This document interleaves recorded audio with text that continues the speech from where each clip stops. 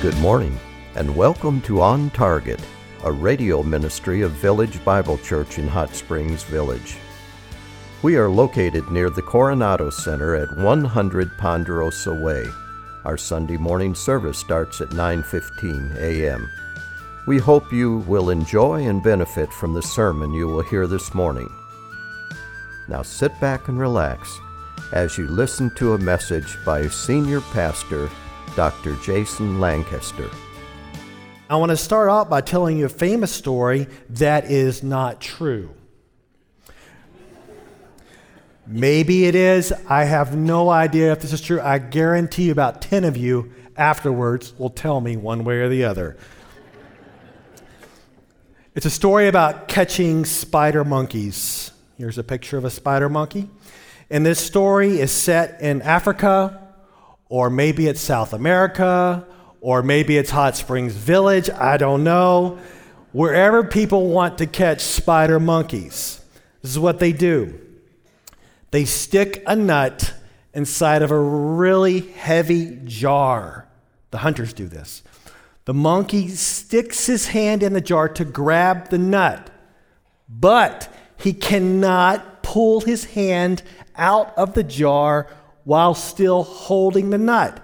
In order to get free, he has to drop the nut and then pull his hand out. However, the spider monkey wants that nut so bad that he'll hold on to it that whole time. In fact, he'll hold on to it all the way up until the hunter comes and takes him away. All he has to do is drop the nut and have freedom. But no, he holds on to it. And the connection that I'm going to make over and over again in your life is that many of you love the nut more than your freedom. You love the nut of your sin more than the freedom you can have in Jesus Christ. There's a variety of common areas that we all struggle with in self-control. Some of you had a particular area. Some of it is spending money. Maybe it is eating issues, laziness or wasting time, anger, out of control speech, immorality, the abuse of drugs, whether illegal or illegal, and even alcohol. And some of you have been stuck in these patterns for so long that you don't even know what freedom feels like. You don't even know what it tastes like. And hopefully, by the end of our time today, you will see that there is real freedom for you to have no matter what your self-control issues are. And that freedom is found in Jesus Christ. And we're going to look at that passage this morning in Titus. If you want to turn back to Titus. The context of this passage is the Apostle Paul instructing his co-worker Titus how to lead the churches in Crete. A lot of false teaching going on here with the led to ungodliness and a lot of out-of-control living.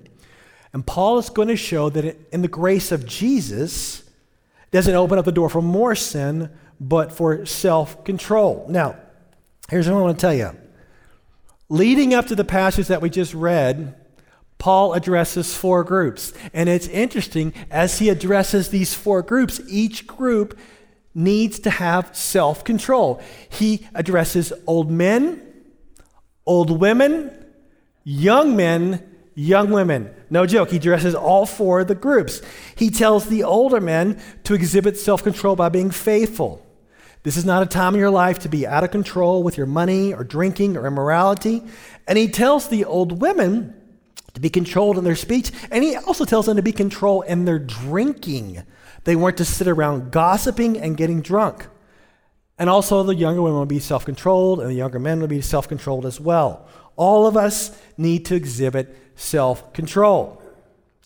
Now, the question is, how do you get it? How do you get self-control? I want to read the passage again. Let's look at it again. Titus 2, verses 11 through 14. For the grace of God has appeared, bringing salvation to all men, instructing us to deny ungodliness and worldly desires and to live sensibly, righteously, and godly in the present age, looking for the blessed hope and the appearing of the glory of our great God and Savior Christ Jesus, who gave himself for us to redeem us from every lawless deed and to purify for himself a people for his own possession, zealous for good works. When you put this all together, the solution to your out-of-control problem is the grace of Jesus. Basically, this passage is an encouragement to get caught up in Jesus. And if you don't, and if you just look at your self-control issue, if you just look at your addiction issue, you will just move from one addiction to another.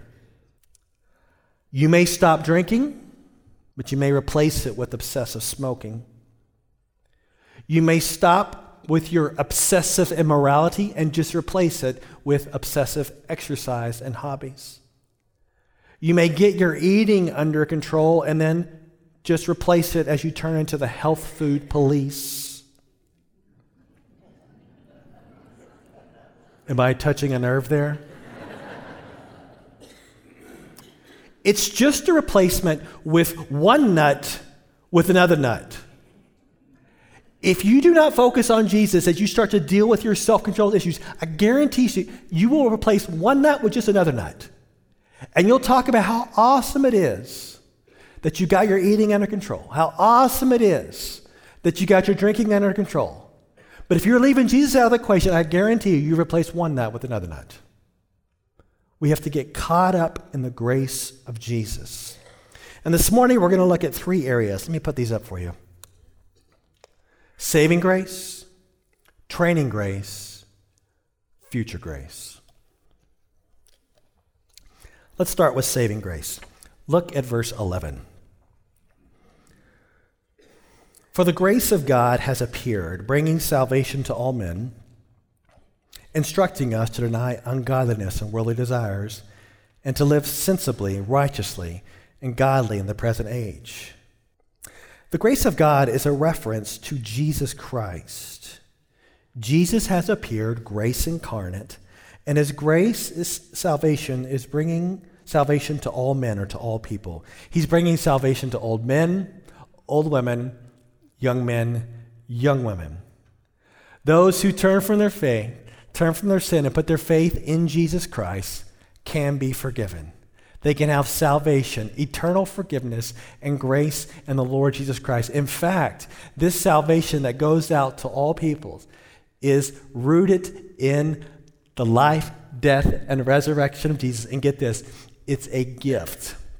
It is a gift that you can receive by grace, by putting your faith in Jesus Christ. It's a gift. And I don't, we always talk about grace and the gospel and Jesus being a gift, but I don't think some of you get that. Think of it this way. My son, one of, I don't know how many sons I have, but one of them, his name is Daniel. We just brought him here from Jamaica this past summer. He's going to turn 10 years old this week. We talked to him about his past birthdays in Jamaica, and he's about to turn 10. And he's never received a present, ever. Now, I want to think about your grandkids. Think about your grandkids. Maybe some of them are about to turn 10, right? Think of all the presents they've gotten from their parents and all the presents they've gotten from birthday parties. And then the grandparents come along and spoil them, right? So just think about your own grandkids. But this boy has never received a present. And how does that make you feel? Well, how do you think he feels? You see, some of you feel that exact same way inside. That no one has ever taken interest in you to bless you, to love you, to encourage you. And what that has done within you, it has caused this spiraling in your life. Maybe some anger, some sadness, some depression that has spiraled you into a variety of out-of-control living, harming yourself, harming others. And I just want to tell you, today's your birthday. In fact, in Jesus Christ, every day can be your birthday, where you can get the gift of grace, of forgiveness, of mercy, and love. And here's what I think is really cool about this. You can get the gift of someone actually paying attention to you. That is the gift of grace. So as Daniel's birthday is this week, we're like, here's some presents. We love you. You're part of our family. That's what we do. And that's what God does for you too. He gives you the gift of grace. It's what he does. Well, let's elaborate a bit. Look at verse 14. Who gave himself for us to redeem us from every lawless deed and to purify for himself a people for his own possession, zealous for good works. Oh, this is really good. So the saving grace of Jesus frees us from the master of sin. You see that? Redeems us from every lawless deed. Oh, I don't know if you really fully get that, because it is saying that you used to be enslaved to the nut of sin. Sin was your master.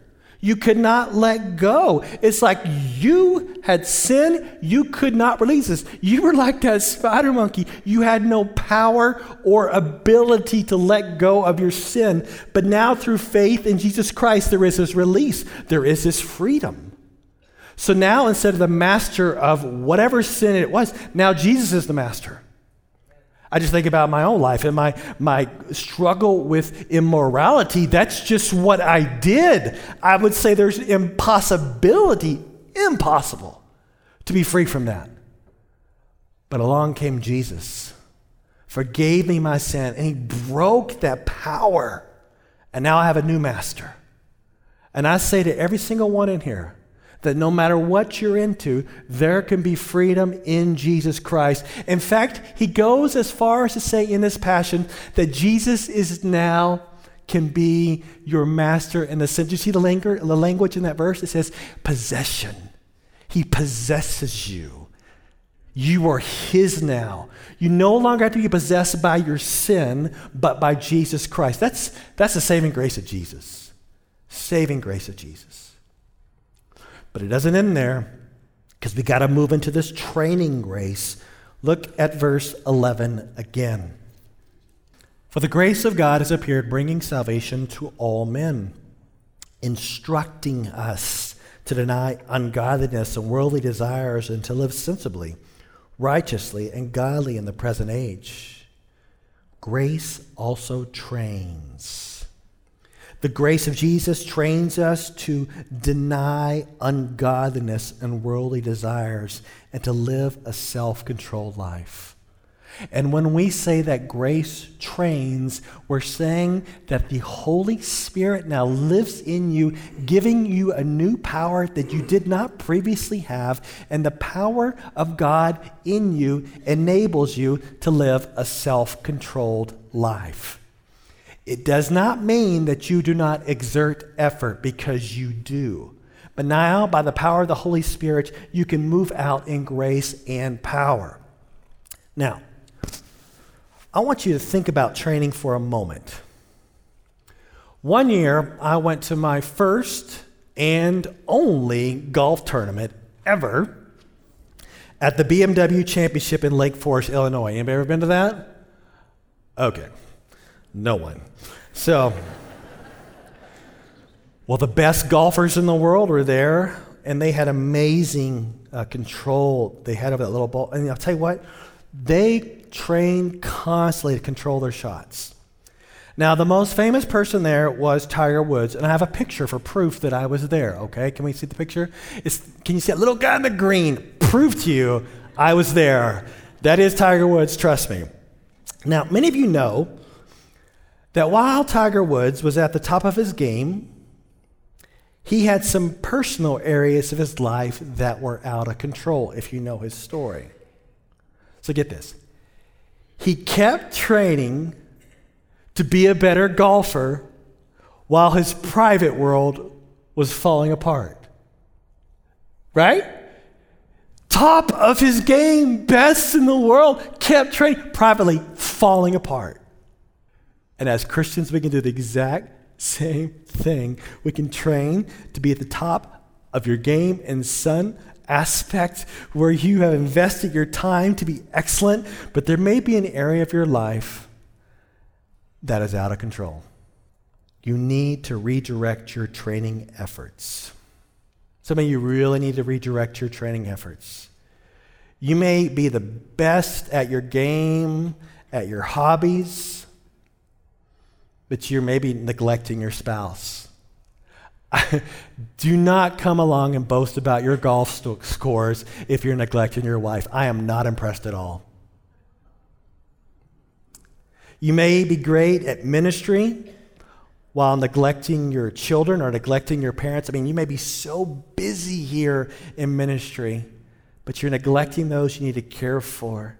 In fact, you may be good at fellowship and community, and you may just be at this building all the time and all the ministries, but you are neglecting personal holiness. And I'm just wondering, is there anyone in here, and I know there is, that you need to redirect your training efforts? You need to stop the busyness. You need to stop that other hobby, and you need to redirect your training efforts and start to deal with some of those things in your life that are out of control. And I just want to tell you, I guarantee you, if you neglect those things, they will blow up. You need to redirect some of your training efforts. But get this, the Christian life is not all about saying no to sin. Sometimes you think, oh, all the stuff I can't do. No, it's also about saying yes, and specifically saying yes to doing good. Look at verse 14. Who gave himself for us to redeem us from every lawless deed and to purify for himself a people for his own possessions, zealous for good works. So the Christian life is not about just getting rid of the negatives, putting off sin, but it's also about putting stuff on. And here specifically it says, being zealous for good deeds. Just like you were zealous for your sins, now you need to be zealous for good works. I don't want to call anybody out in here specifically, so I'm going to make just kind of a general, tell you a general story that probably doesn't apply to hardly any of you, so you don't think I'm picking on you, but you can pick on yourself, and so can the Spirit of God. But I've seen single women, specifically my last church was mainly people in their 20s, and I've seen single women who keep going out with the wrong kind of guy. The guy she tends to date doesn't love the Lord. A lot of them are jerks. And after she goes through a very difficult breakup, well, there she goes right on to another bad relationship. But I've also seen some of these single women start to get on fire for Jesus. And they start to understand that grace that forgives also trains. And so they stop going out with these fools, okay? And they start walking with Jesus, but they don't just stop making bad decisions. They start to see other sisters within the church who are making the same mistakes they used to make, and they are intentionally mentoring them and discipling them so they can make better decisions in life and specifically with regard to men. So I'm asking you, in your own life, whatever you've been caught up into, what would it look like to set that aside and to focus your time and energy on something else? What would those good works look like? Where you were just as zealous for your sin, you're now zealous for good works. Because the grace of Jesus trains, not just to say no, but it also trains to walk in righteousness. All right, so we have the saving grace of Jesus and the training grace of Jesus. Well, let's look at the future grace of Jesus. Verse 13. Looking for the blessed hope and the appearing of the glory of our great God and Savior, Christ Jesus. While we're down here, we struggle and we wait patiently for the blessed hope. The blessed hope, the second coming of Jesus. In this future grace, when Jesus comes back, the struggle will be over. Struggle has a deadline. Your trial has an expiration date, where we will be with Christ forever and free from the presence of sin. I want you to understand this future grace by referring to saving grace and to training grace, putting it like this. God's saving grace removes the power of sin. His training grace empowers you to say no to sin, and his future grace will save you from the presence of sin. Let me say that again. God's saving grace removes the power of sin. His training grace empowers you to say no to sin, and his future grace will save you from the presence of sin. If you read the Bible, you will often see that the second coming of Jesus Christ is to motivate godly living. There's a variety of verses in the Bible. One of them is from 1 John chapter 3, verses 2 to 3. It says, "We know that when he appears, we will be like him, because we will see him just as he is. And everyone who has this hope fixed on him purifies himself just as he is pure." Another passage is from 1 Peter chapter 1, verse 13. "Therefore prepare your minds for action. Keep sober in spirit. Fix your hope completely on the grace to be brought to you at the revelation of Jesus Christ."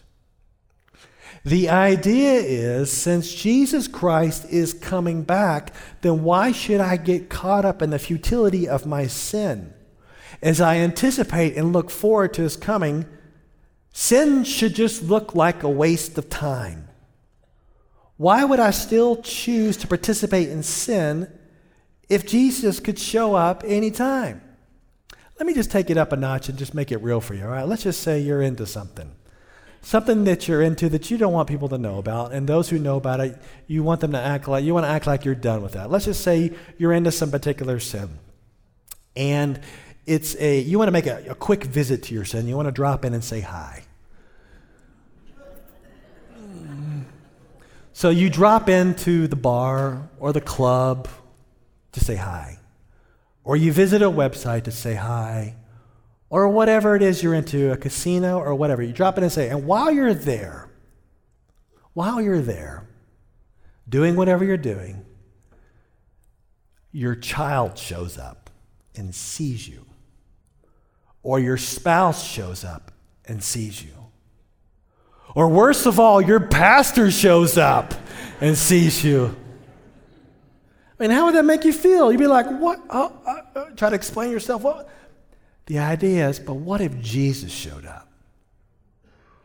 If Jesus showed up while you're into that, you would think, what am I doing?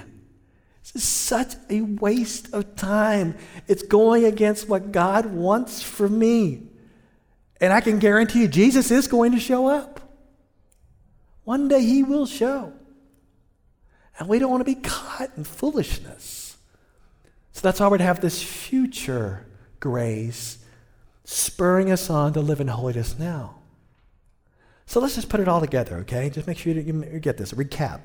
The saving grace of Jesus has freed you from the ruling power of sin. You can drop the nut and be free.